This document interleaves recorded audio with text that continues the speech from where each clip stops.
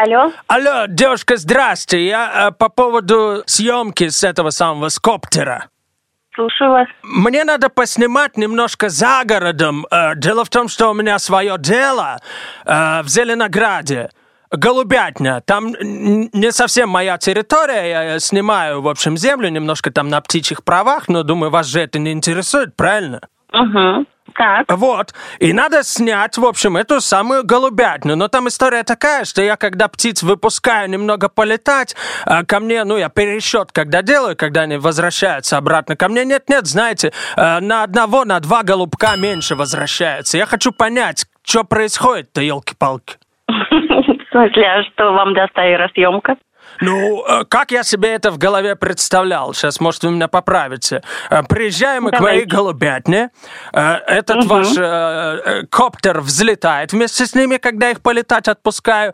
И за ними следует. И вычисляет, проводит, скажем так, расследование, что вообще происходит, куда они деются-то. Просто, понимаете, я вообще без вариантов, куда они летают. У нас в округе ни одного памятника Ленину даже нет. Куда им летать-то, голубям этим?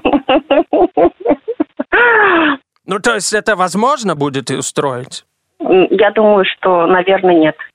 Почему? Потому что, во-первых, я работаю с профессиональным оборудованием, так. И, как правило, операторы очень редко берутся за то, что связано с животными. Их поиск, их слежка, их найти. Вот так вот. Больше, скажем, в другой области они предпочитают работать. Слушайте, ладно, фиг с ними, с голубями, а если что, вы же за человеком можете последить? За человеком нет. Да елки, а здесь-то что не так? А зачем нам за человеком следить? Вам не зачем, мне нужно. Я просто супругу подозреваю, она периодически куда-то уходит, непонятно куда. Мне все, я по делам, тебя это интересовать не должно. Жена моя, мы, главное, с ней 30 лет уже вместе, Люба ее зовут. То есть у меня, представляете, это «Любовь и голуби», не жизнь, а Мосфильм. И вот мне интересно, куда она там ходит-то вообще. Нет, такими делами мы не занимаемся. Да почему, девушка? Родненькая, что? Я плачу денежки, вы оказываете услуги. Что не так? Нет, слежкой не занимаемся, простите. Даже не уговаривайте. Я даже не буду объяснять, почему, но просто нет.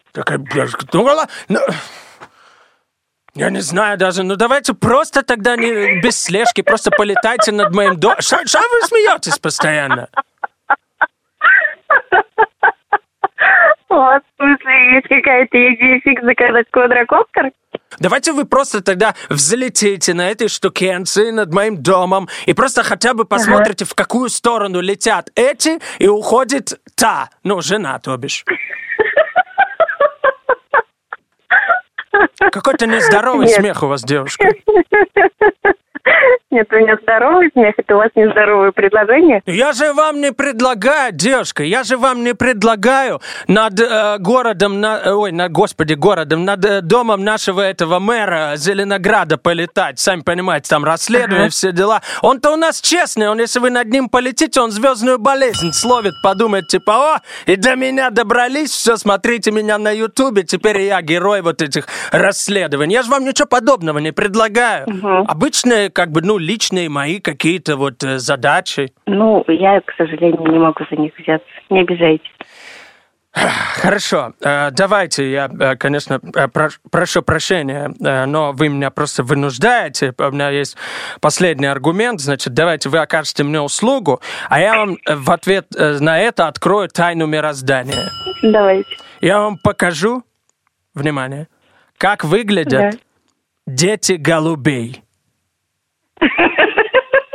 Я, честно, когда увидел, у меня мир перевернулся. Так, все, нужно останавливать этот поток сознания Шевелева и поток смеха девушки. Здравствуйте, это радио Юмор ФМ, это шутки шоу, меня зовут Гоша Гаглоев, а вот этот придурень, это мой коллега Тёма. Придурень, какое интересное словечко. Девушка, здрасте, расскажите, как зовут вас? Там за потоком смеха мы не расслышали, может, вы представлялись? Здравствуйте, меня зовут Эльвира.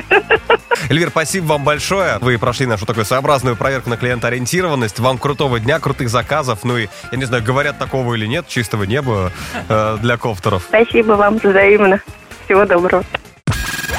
Дай 5 на Юмор ФМ.